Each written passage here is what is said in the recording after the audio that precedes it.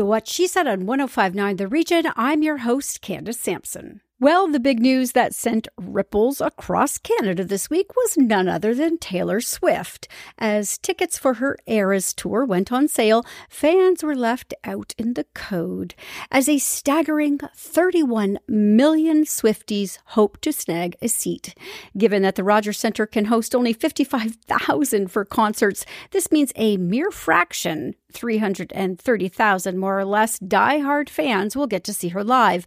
But don't fret just yet. We're all hoping she announces more dates and graces us with even more of her presence.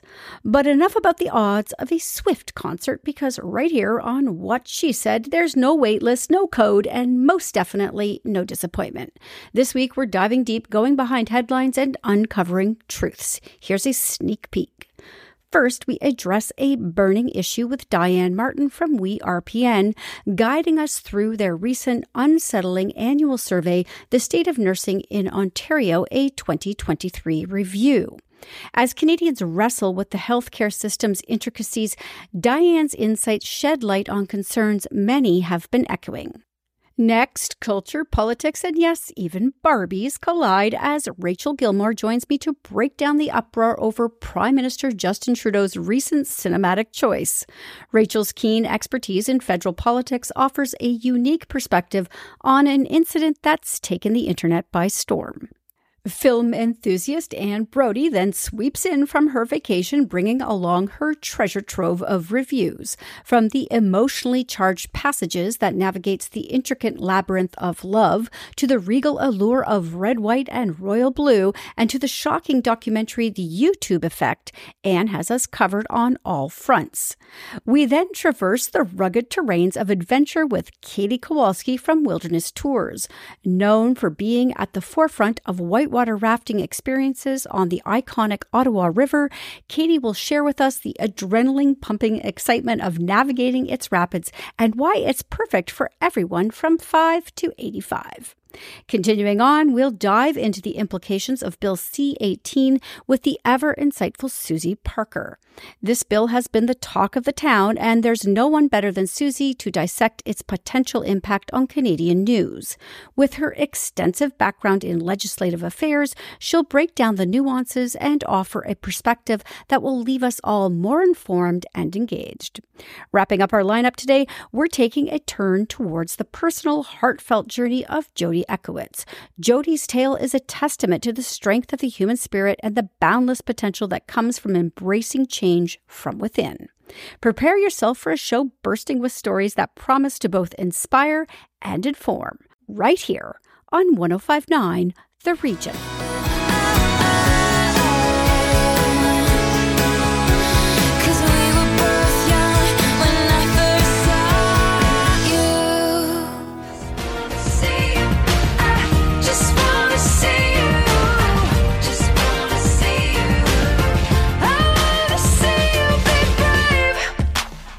By now, many of us have heard unsettling stories about long wait times and distressing experiences within the healthcare system.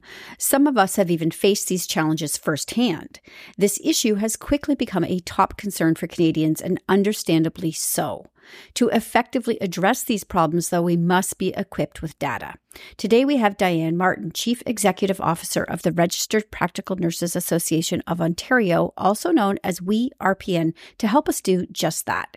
She's here to unveil the findings from their recent annual survey titled The State of Nursing in Ontario, a 2023 review. The results, I must warn you, are deeply troubling. Welcome back to What She Said, Dianne. Thank you so much for having me, Candace. Give us an overview, please, of what maybe were the most striking findings from your annual survey. So we do it every year because we want to see, since the pandemic, is we want to see how nursing's doing coming out of the sort of the other side. And I fully expected this year that what we would find would be that nurses were starting to recover, that there was starting to be some easing of the pressures that have been on them all these years. But what we found was actually the opposite. The pressures are still increasing. For example, 92% 91% of nurses say their workloads are still increasing. 91% have witnessed patient care be negatively impacted. And 62% say that they have seen patients whose health declined because of the inability to provide them with the care that they needed. Unbelievable. And another critical revelation from this report is the potential mass exodus we could be looking at. Absolutely. We found that 62% were considering leaving nursing. And of that group, the largest amount, 59% of them, were not just leaving nursing in Ontario, but were leaving healthcare altogether. The remainders talked about leaving for other jurisdictions, other places in Ontario, or even more abroad. And there's also a trend for nurses to be moving away from direct patient care roles. Can you expand on that a little bit? Yeah, so many nurses told us that what they had done was stayed in the profession because that's what they know, but had moved away. One nurse, and I'll give you an example of it, a quote, one nurse said, "I moved away from long-term care where I worked for years. I could no longer maintain my position in good faith." So a lot of them have moved away from direct patient care, not because it's too hard, although it is exhausting. It is causing a lot of healthcare issues for nurses. But the main reason that nurses describe is the moral distress that they feel. That's what we call it when you actually witness patients in need and know how to assist them with what they need, but you physically cannot do it because of the low staffing. That is what nurses describe as the biggest reason that they have to leave the bedside. And I think that probably leads into this next point, is that there's been a drop of pride for nurses in what they do. That's very disturbing to me. This is what I think, if not will become the biggest story as we move forward. And we will continue to do this every year. But nurses at the height of the beginning of the pandemic, when everything was chaotic and we weren't safe and we were scared, 67% of them said they'd never been prouder to be a nurse. Now that amount is down to 31%. And what we are seeing in the province is a very large group of nurses whose pride in their profession has started to erode. We have fewer applicants into nursing programs, is what I'm hearing from the schools. And I think, Candace, the really most interesting thing to me is that when I was young and in the late 70s, early 80s, and decided to head into nursing, I kind of knew that I was choosing the traditional route for a career, and that the trailblazers that I went to school with went into engineering and into law and a variety of other things. And I loved nursing. So I said, well, I'm just going to do the traditional thing. And then over the years, we have built this profession up to be something that is desired, and where people, primarily women, but all people, can see I can gain knowledge and really engage in high level learning and performance in this profession. And now all that headway that we took to make this primarily female profession into something that is strong and desired has been lost so quickly. And I think this is going to be the story in the future, the rebuilding.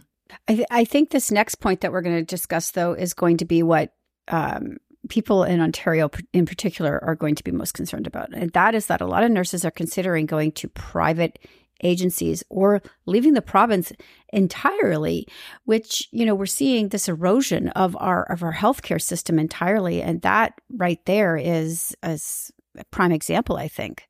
I cannot blame a nurse who says, I can't get a day off, I can't get vacation, taking control of their lives and moving to a private agency. It's completely understandable. But the allowing the use of these agencies within our hospitals, long-term care homes, etc., organizations can be paying up to 4 times the amount to get those nurses who used to work for them back into their building.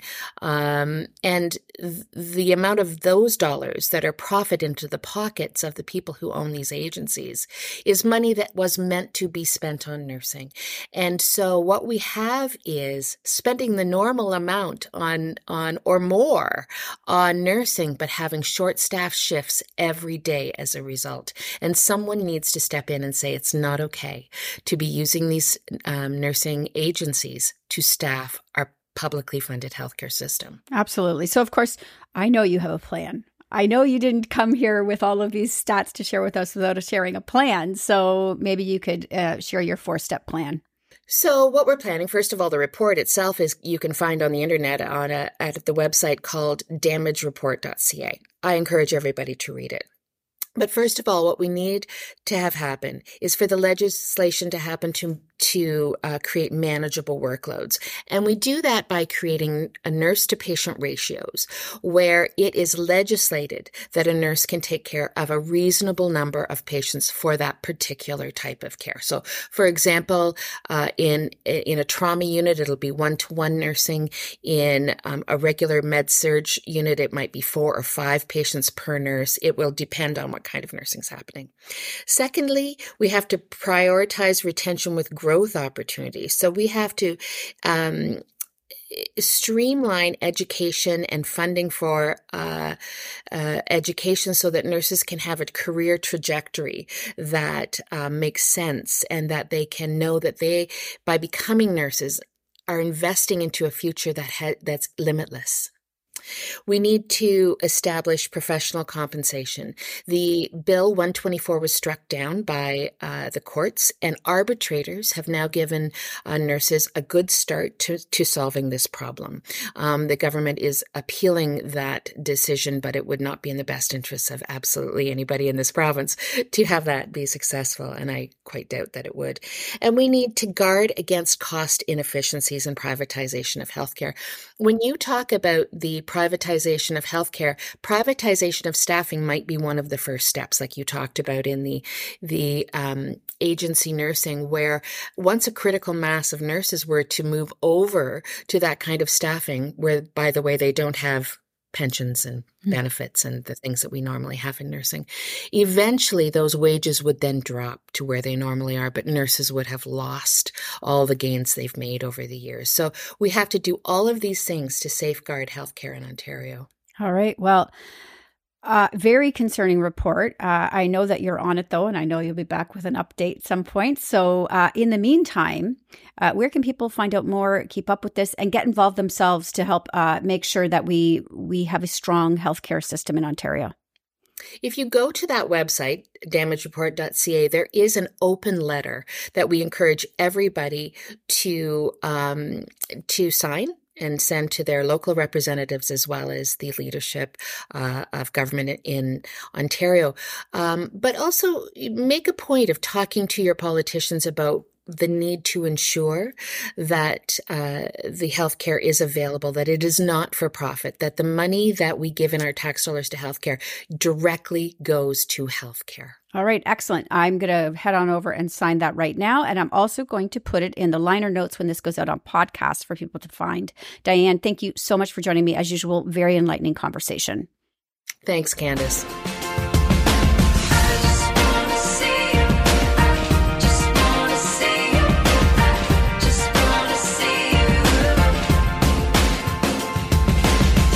More with Candace Sampson and What She Said coming up on 105.9 The Region. Welcome back to What She Said with Candace Sampson on 105.9 The Region.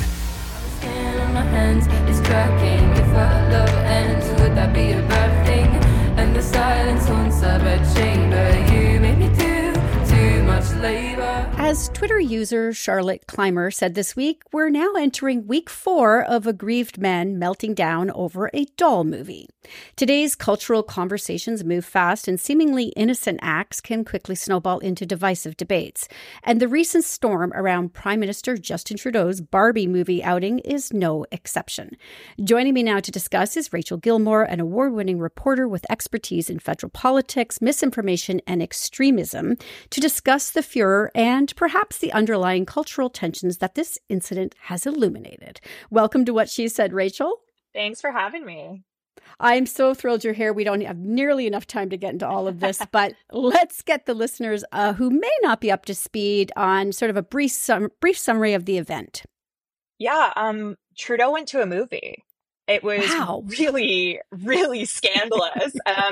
And on top of that, the movie was the Barbie movie, God forbid.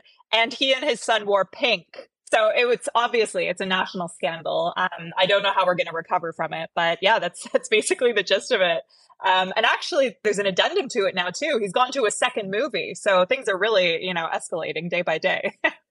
I'm sort of loving the firestorm over it because it's so humorous to me, but it's also a little bit disturbing because how does a simple father-son outing elicit such strong reactions? Yeah, I think it's really indicative of the climate right now. People really, really hate Trudeau.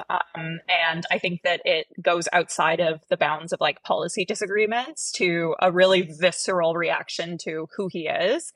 And there's also this really profit-driven, money-making side of the internet now that's totally driven by outrage. And a lot of what resonates in those circles is this really toxic kind of masculinity. And that's what I think we saw a lot of people lean into. They saw that they could get their clicks and get their likes and, get attention by feeding off of the outrage and feeding into the outrage regarding Trudeau going to this movie. So people kind of used it as clickbait. And what sucks, though, is that there's going to be people out there who are going to internalize that. And that makes me really sad. Men might see that and think, oh, am I going to get made fun of if I wear pink or like the Barbie movie? And that's such a bummer. That's not how this should be, I agree. And speaking of, divisive characters, let's talk about some of the reactions. Piers Morgan, Jordan Peterson. How did that go over? Yeah, they were not a fan. Neither of them. Pierce was espousing how happy he was not to be Canadian, to which the Canadians quickly As are we. Exactly. That was the resounding response. And Jordan Peterson seemed to have some trouble comprehending that the photo was real because I guess somehow it's really scandalous for a world leader to go to the movies and to wear pink. So yeah, it was just like a very disproportionate and kind of surreal reaction from people who clearly are very insecure in their masculinity themselves and feel the need to overperform as a result and kind of condemn other men that they see stepping outside the bounds of what they consider to be manly. And some are speculating that Prime Minister Trudeau, who's known for being very social media savvy, may have shared this on purpose to start a broader conversation. Do you agree with that?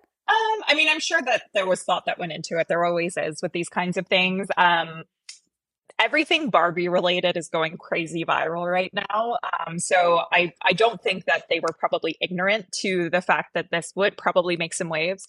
I don't know if they expected the extent of the reaction, but they had to have been somewhat prepared. I hope Trudeau spoke to his son ahead of time because I felt really bad for the son, getting caught up in all of this. So I hope that Xavier was totally on board. I would be surprised if he posted that without Xavier's go-ahead. That would be kind of a low that I don't think is a part of this situation. But yeah, I feel like he probably kind of knew what he was doing. But the second photo with his daughter seeing Oppenheimer, he knew exactly Brilliant. What he was doing there. Yeah. Well, I laughed so hard when I saw that picture because I thought this is trolling at its finest at this point. Yeah. He's just calling them out, which is brilliant. So let's talk about, though, what the current climate of political discourse, intersection of politics, pop culture, personal identity. Where is this all going? Like, how can we get off this crazy ride? Honestly, I think we have to dismantle the disinformation economy. Like there's all these dudes that are profiting from being outraged about exactly this kind of thing and sharing these kinds of really toxic messages. And that then resonates with people and, feeds into a culture that's getting increasingly divisive. And right now there's a lot of financial incentive for people to do that. So I think that, we have to attack that kind of source, that funding source, and the fact that it's so economically, positive for people to do this. But also I think we just have to push back on it and, publicly hit back at guys who are being that kind of toxic so that If you want to order an apple teeny at a bar and you're worried it'll make you look like a chick, order the apple teeny, and your friends should support you when you do that. So I think that we just have to support one another, push back when we see BS like this. And hopefully that can kind of turn things around, especially if we take the money out of the equation.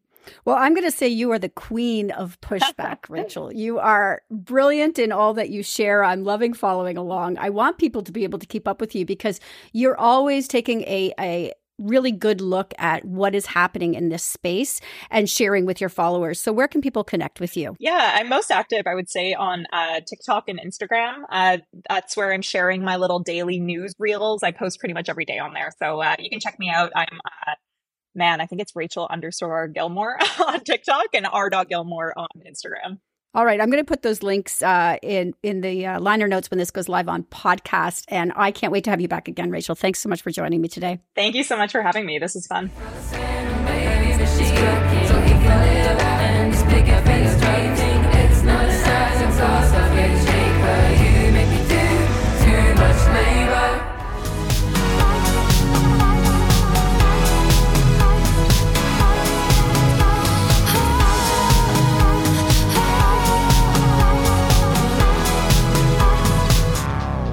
We are back with Saturday Night at the Movies after a very nice 2-week break. And I hope you didn't spend the whole time watching movies and television shows. Well, mostly, but there you go. No rest for the wicked. You can never get away from it. So I'm sure, well, I know actually by looking at what you've sent me that you have some amazing new content to share with us. So let's start with Passages. Oh, man, it is a masterpiece. Ira Sachs, who's one of the most interesting people I think I've ever interviewed. He's a director. He's lived all over the world. He has a very unusual family situation. So he's addressed it in this film called Passages, which is about two husbands played by Franz Kowalski and Ben Whishaw. So they're in a relationship that's a married relationship that's sort of, losing its passion. One night, Thomas meets a woman and they have an affair, and he tells his husband how he felt things he hadn't felt in a long time and how excited he was to be with her. And of course, he's angry and he leaves, the husband. So he very happily moves in with the woman. She becomes pregnant, and then he tries to have it all. He tries to revive the situation with Martin. And people are just so hurt and confused by what he's doing. But it's the most incredibly made film. You just feel you're right there. And you're posting my interview with him, with Ira Sachs, a filmmaker, and he will talk about interesting facets of the sex scenes, which take it beyond what it appears to be at the beginning. So it's a fascinating film, and I would highly recommend it. It's at TIFF Bell Lightbox in Toronto and Van City in Vancouver. All right, excellent. Tell me about Red, White, and Royal Blue. Oh my God. Well, it's on Prime Video, and it stars two extraordinarily good-looking young men, Taylor Zacher Pezerson and Nicholas Kalatzine. Hard one to say. So one plays Prince Henry of England, the second, the spare, the sort of hairy one. And the other one plays the son of the female president of the United States, played by Uma Thurman. So they've really disliked each other. They've come in contact many, many times for engagements, official engagements. And, one finds the other just incredibly snobbish and hidebound in tradition and inauthentic. And the other one finds the American to be kind of a boor. Well, it carries on for a while like this, and it embarrasses both parties. And speaking of parties, they're at a wedding, and there's a 75,000-pound cake there. And the two of them get into fisticuffs, and they collapse into the cake. It's the silliest scene, but it's quite funny. So after that, they begin to spend a bit of time together to sort of bind things up, and then they fall in love. So it follows, a prince can't be gay and the son of a president of the United States can't be gay. That's where they begin from. And they keep it secret. It comes out and you'll see what happens. It's completely unexpected. It's kind of a silly film, and it sort of diminishes the LGBTQ2 movement, I think, because they're so they're hidden. But it's funny. All right. Excellent. Well, we all need a little silly relief once in a while. Yeah. Now, the next two you've got on your list, I got to tell you, the next two were what interested me because I am an information junkie and these two look really, really good. So tell us about the YouTube Effect and Poisoned: The Dirty Truth. These are both need to know. The YouTube Effect by Alex Winters, who you remember starred with Keanu Reeves in Ted and Bill's Excellent Adventure. He's now a filmmaker. So, YouTube was founded in 2005. It was a bit of a joke, and it is now the most powerful platform in the world with billions of users. The problem is the algorithms can't separate negative from positive videos for some reason. I don't know why they can't change that. So oftentimes when people are bored or, unemployed or uneducated, they will sit down in front of a computer and go down rabbit holes. And this leads to, quite often, 10% lead to, 10% of YouTube's suggestions lead to conspiracy theories and things like extremist political areas and things that can't be proven, lots of lies, which sort of accounts for, I think they have to take some blame for how divided the society is today in the States and elsewhere in the world. It's terribly important. And I wonder why they can't change the algorithm to be maybe less neutral, but maybe more moral. It's all helping to fuel the culture wars as it stands. So it's must-see viewing. It's on TVOD, so you can get it just about anywhere. Okay, we only got a few seconds left. Do you want to talk about Poisoned quickly? Yeah, I can wrap that up fast. One man was just sentenced to 28 years in jail for sending out tainted peanut butter products. Knowingly, at his trial, he refused to sample his own peanut butter. That's just one example of the many outrages that we find in raising food. In California and Yuma, Arizona, the food's particularly recall worthy. What they do is they have livestock right next to the fields. They irrigate the fields with the water runoff, which includes animal waste. It's such an eye-opener. And that's on Netflix, right? It sure is. It's new, so be sure to watch that. All right, excellent. So check it out, whatshesaidtalk.com. You have all of these and a lot more. And we'll see you next week, Anne. We'll see you next week. More with Candace Sampson and What She Said coming up on 105.9 The Region. Welcome back to What She Said with Candace Sampson on 105.9 The Region. Teach my feet to fly. Oh, I wish I had a real Adventure, thrill, the great outdoors. It's a calling many of us can relate to, but often hesitate to answer. Just last weekend, though, I took the plunge quite literally into the heart-pounding world of river rafting, guided by the exceptional Michelle from Wilderness Tours. My girlfriends and I had an exhilarating experience that was more than just a battle against rapids. It was about pushing boundaries, embracing nature, and truly feeling empowered. Today, I have the pleasure of chatting with Katie Kowalski, a pivotal force behind Wilderness Tours. Born and raised on the river, her journey has been nothing short of extraordinary. From being a 7-time Canadian freestyle kayak team member to now being a mom to a beautiful 2-month-old, she joins me to share why you need to take the plunge too. Welcome to What She Said, Katie. Thank you. Thank you for having me. What an amazing adventure we had on the river on Sunday. And I can't say enough good things about Wilderness Tours.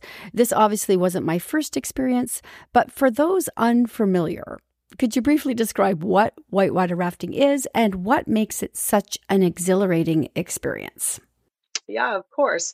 So whitewater rafting is you come up with us. We do either day trips or you can raft for 2 days or 5 days. but you are in a raft. So a big inflatable vessel that sits anywhere from 6 to 12 people. We have different size raft, and we have different level of intensity as well. So you can choose a more mild option, a medium option, or very much a high intensity option as well. And so whether you come to fill a full raft, you can come just yourself as twos, all the way up to groups of 12 or more, and then we would split up your group. However, and if it's just a single or double, we'll put you with other friends for the day, and we're guiding you down the mighty channel of the Ottawa River, so the Rocher-Fonzu section. And so there's about 8 different rapids throughout the day that we take you down. It's very exciting, whether it's your first time or we have guests who come back year after year as well. And what's the youngest age that can go out river rafting? Actually 5 and 50 pounds. So as I mentioned, there is different levels of intensity, and the Ottawa River actually has 2 different channels that have multiple different classes of rapids. And so we are able to go down a channel that has rapids that are suitable for a 5-year-old. And it also depends what time of year you go as well, right? The experience will change during the year? It does. It is always fantastic. If you do come in May or June, the water tends to be obviously a little bit colder as it hasn't warmed up yet. The Ottawa is fantastic in the sense that by mid-June, it is almost like bath waters.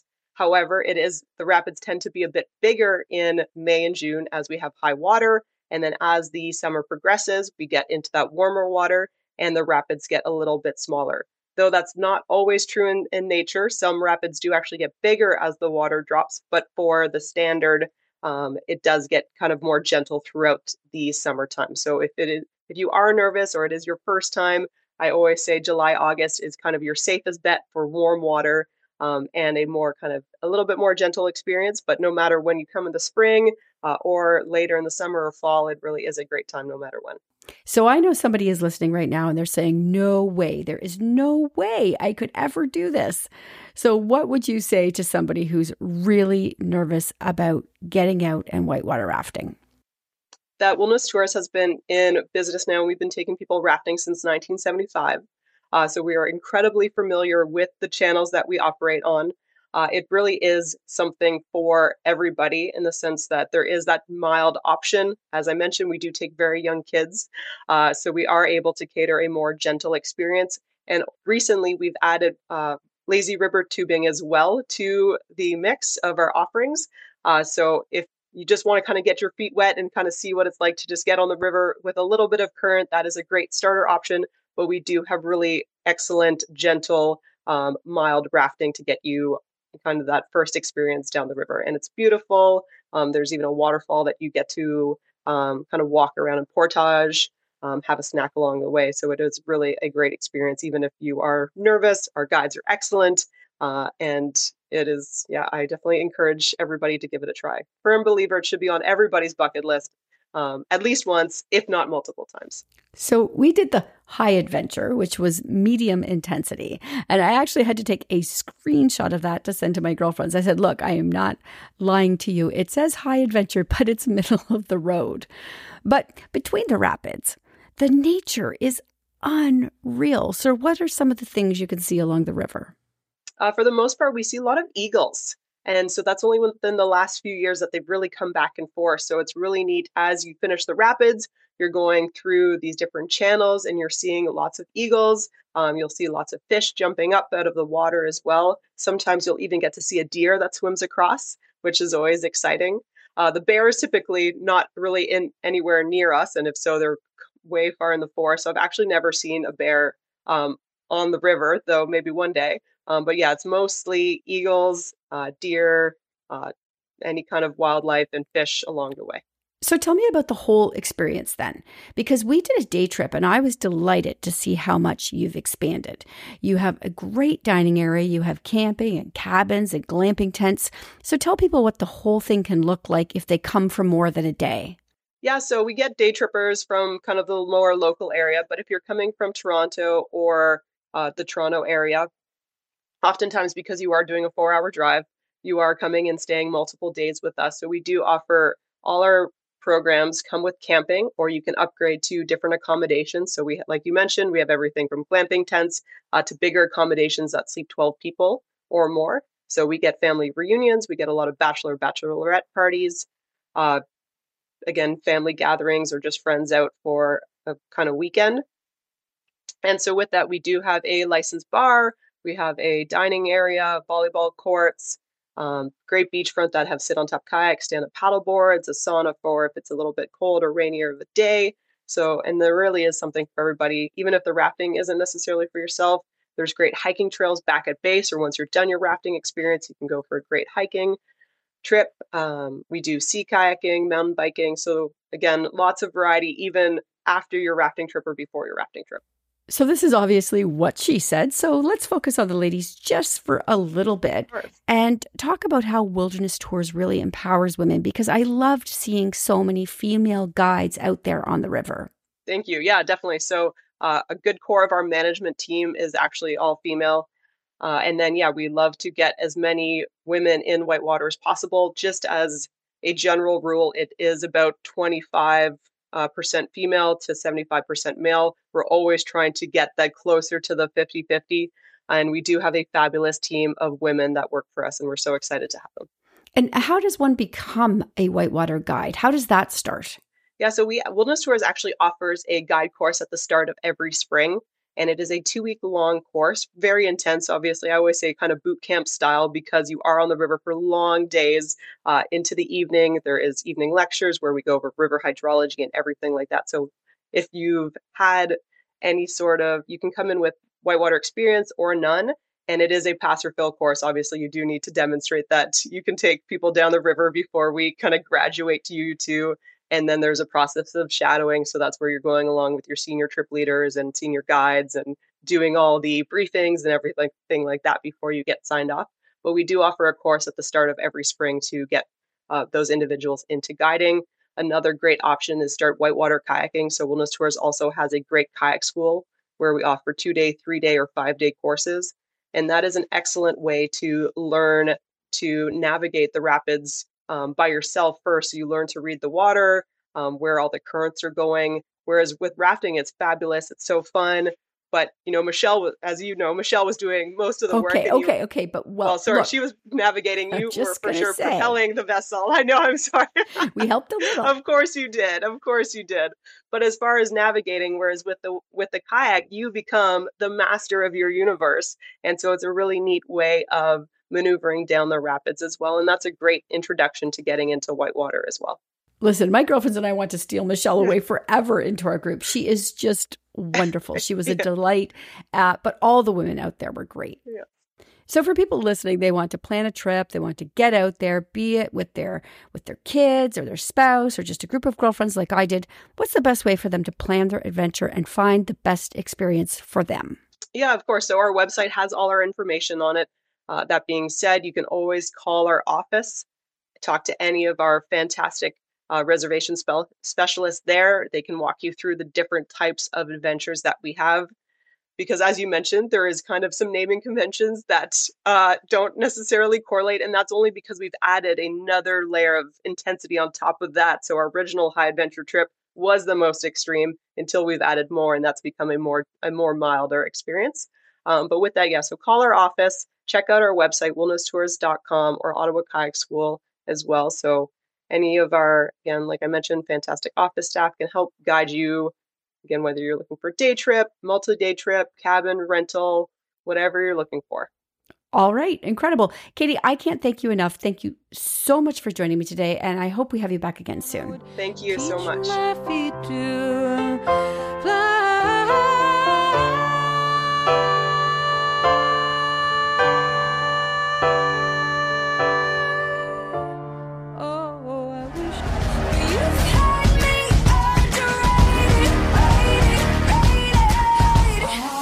What's wrong with being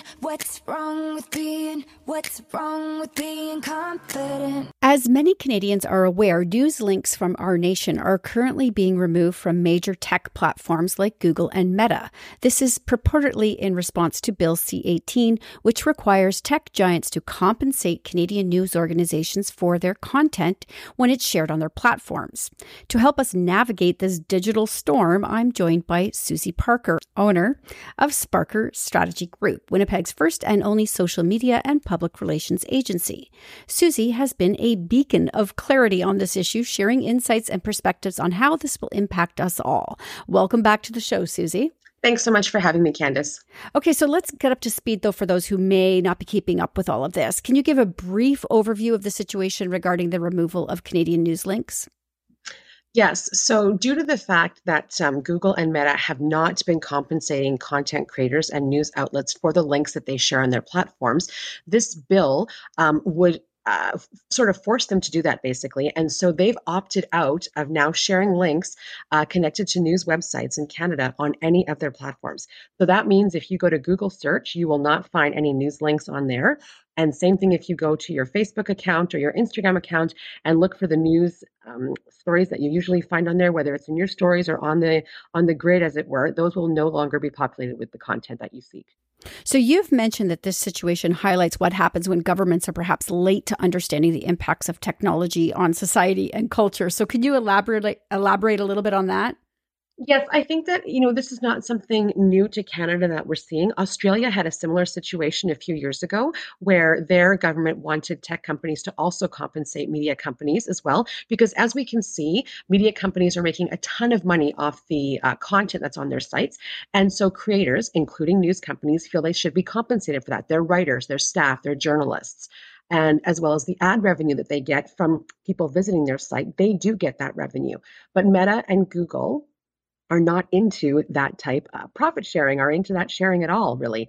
And because they are so much space on the internet, unfortunately, it gives them a tremendous advantage over people who are the content creators and the news creators as well. And in this kind of standoff that we're in right now, government did not anticipate this type of outcome happening. So as usual, Canadians or the news consumers are held hostage by this type of situation. And it's not ideal for anybody in this situation where people are always looking for, first of all, legitimate news sources and trending stories of the day, things that might be happening in their communities. When you have things like wildfires, for example, that we have all throughout the country right now, and you're looking for up-to-date news, most people are sharing those links in their Facebook groups, their Facebook communities, pages of the sort, even just the simple news pages that used to be on Facebook. And now those will no longer be populated with up-to-date content. It's a real failing of government and a real failing of people who manage this type of legislation to understand where we were 10 years ago and to understand where we were going to be now and to not have any kind of mitigation in place. So with the removal of legitimate news sources, though, particularly Canadian news sources, obviously, how do you think this is going to impact the spread of misinformation and disinformation? I don't think it will stop the proliferation of mis and disinformation on these sites. In fact, I think it will almost harm the users because there will be more of it. So and we have to look at it as well, that this means that these companies do have the technology and do have the capabilities to stop that type of information. If they want to take something off their platform, they absolutely can, but they are choosing not to. So in this sense, they had every opportunity to remove the news sites, remove their content.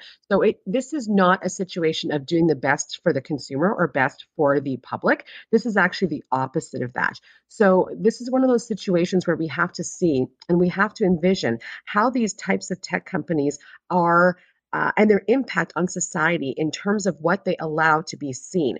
And we have to separate that from the fact that the internet should be a space that is not necessarily censored, but has content that anybody can see whenever they wish to see it. We are not seeing that right now. There is suppression of those news links on Google. And who's to say that they can't decide what to suppress next? That is a dangerous precedent for them to set.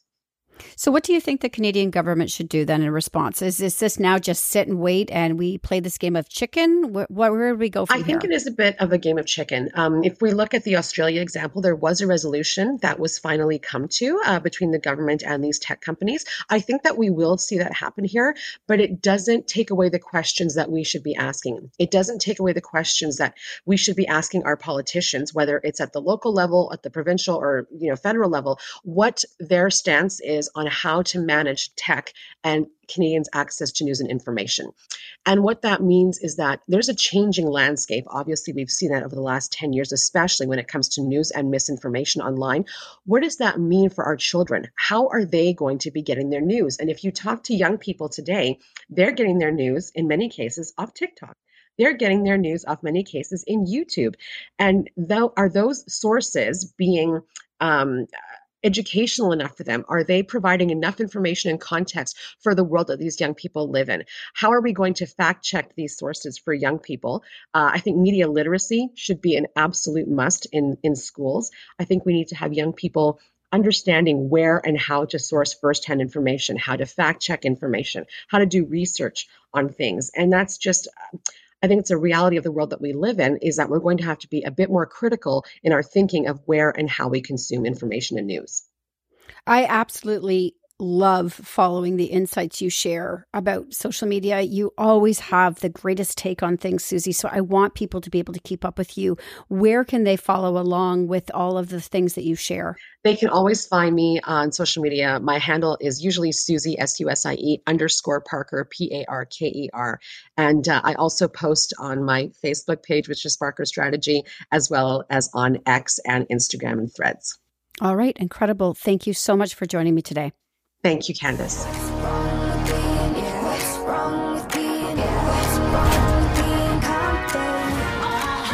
More with Candace Sampson and What She Said coming up on 105.9 The Region. Welcome back to What She Said with Candace Sampson on 105.9 The Region.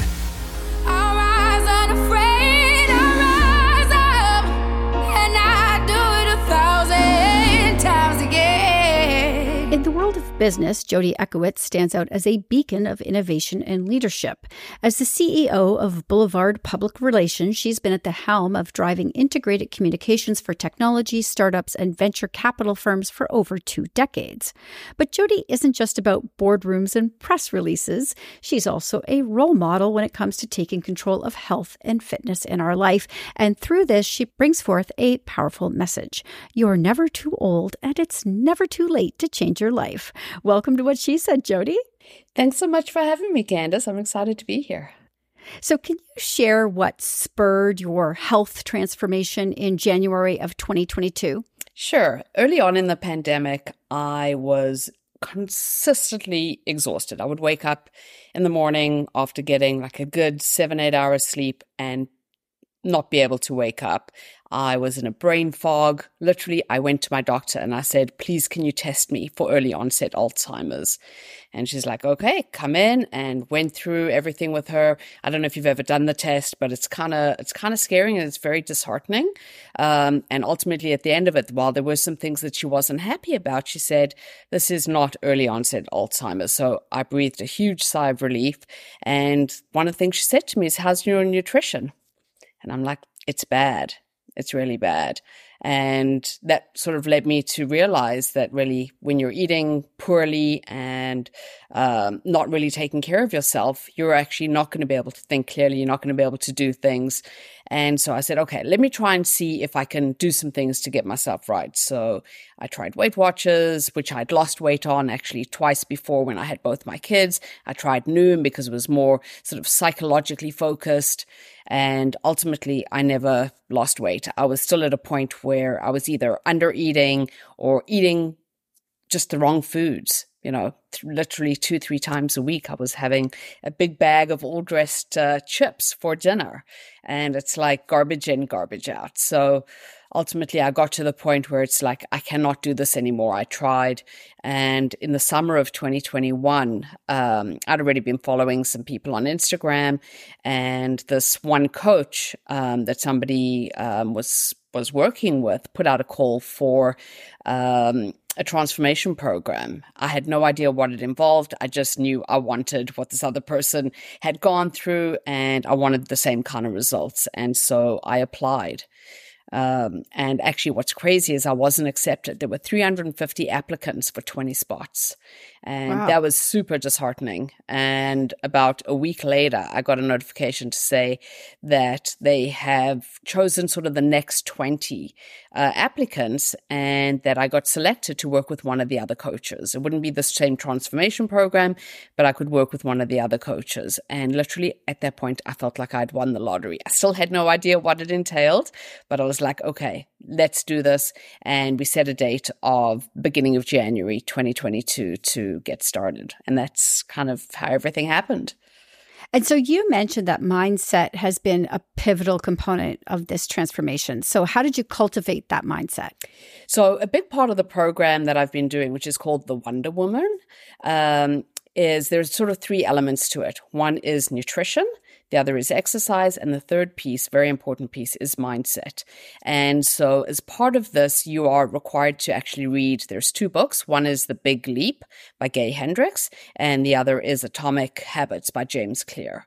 And so those are the two mandatory books that you had to read. So I read them, went through, and what would happen is we would do team calls. Every week we would do a call, or every 2 weeks we'd do a call as a group, and we'd actually dissect elements of the book, chapter by chapter, learning to understand sort of the theses that were being written about. And one of them is, what's your barrier story? What is the thing that keeps holding you back? And it took me quite a few months to sort of realize this, but I really dug deep, and I realized that I had a very poor relationship with my mom growing up. And there was a period of time in my teens where I felt really good about myself. I thought I looked great. And my mom said something to me that just stuck with me, and obviously was in the back of my mind.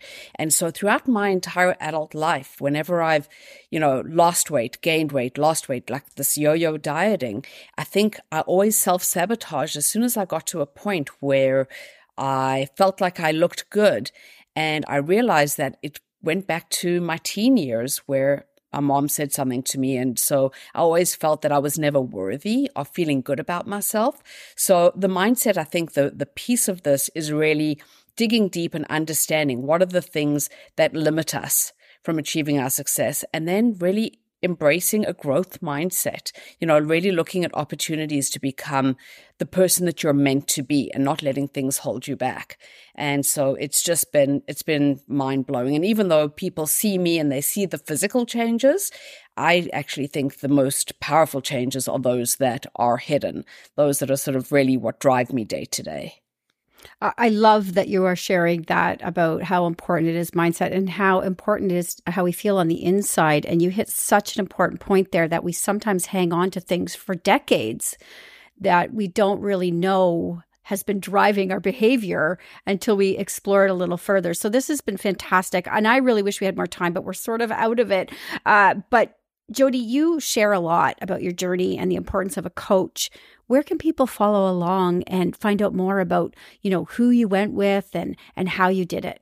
So they can definitely follow me at jodi.echakowitz, and it's ECHAKOWITZ on Instagram. I share my story. I share my workouts. You could also follow along the Wonder Woman Official on Instagram. That's the program that I am part of. And my coach is Your Healthy Hedonista. And she shares some great insights, like super, super fantastic details from all the coaches, shared through those accounts. Absolutely incredible. I want people listening right now to go to your Instagram and check out those before and afters, because wow. But where I see it, Jodi, is in your personality, and you are just a bright light. So thank you so much for joining us. Thanks, Candace. Really great to be here. That's it for What She Said this week. Stay up to date with our newsletter by signing up at whatshesaidtalk.com, and be sure to follow on social at What She Said Talk on Facebook, Instagram, and Twitter for videos of these interviews and more. You can also catch me on TikTok at Candace Said.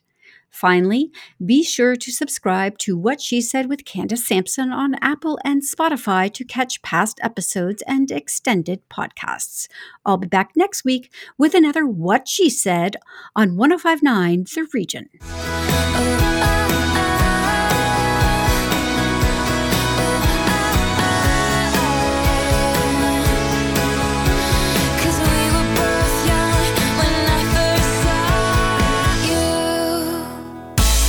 Previous episodes of What She Said on 1059theregion.com.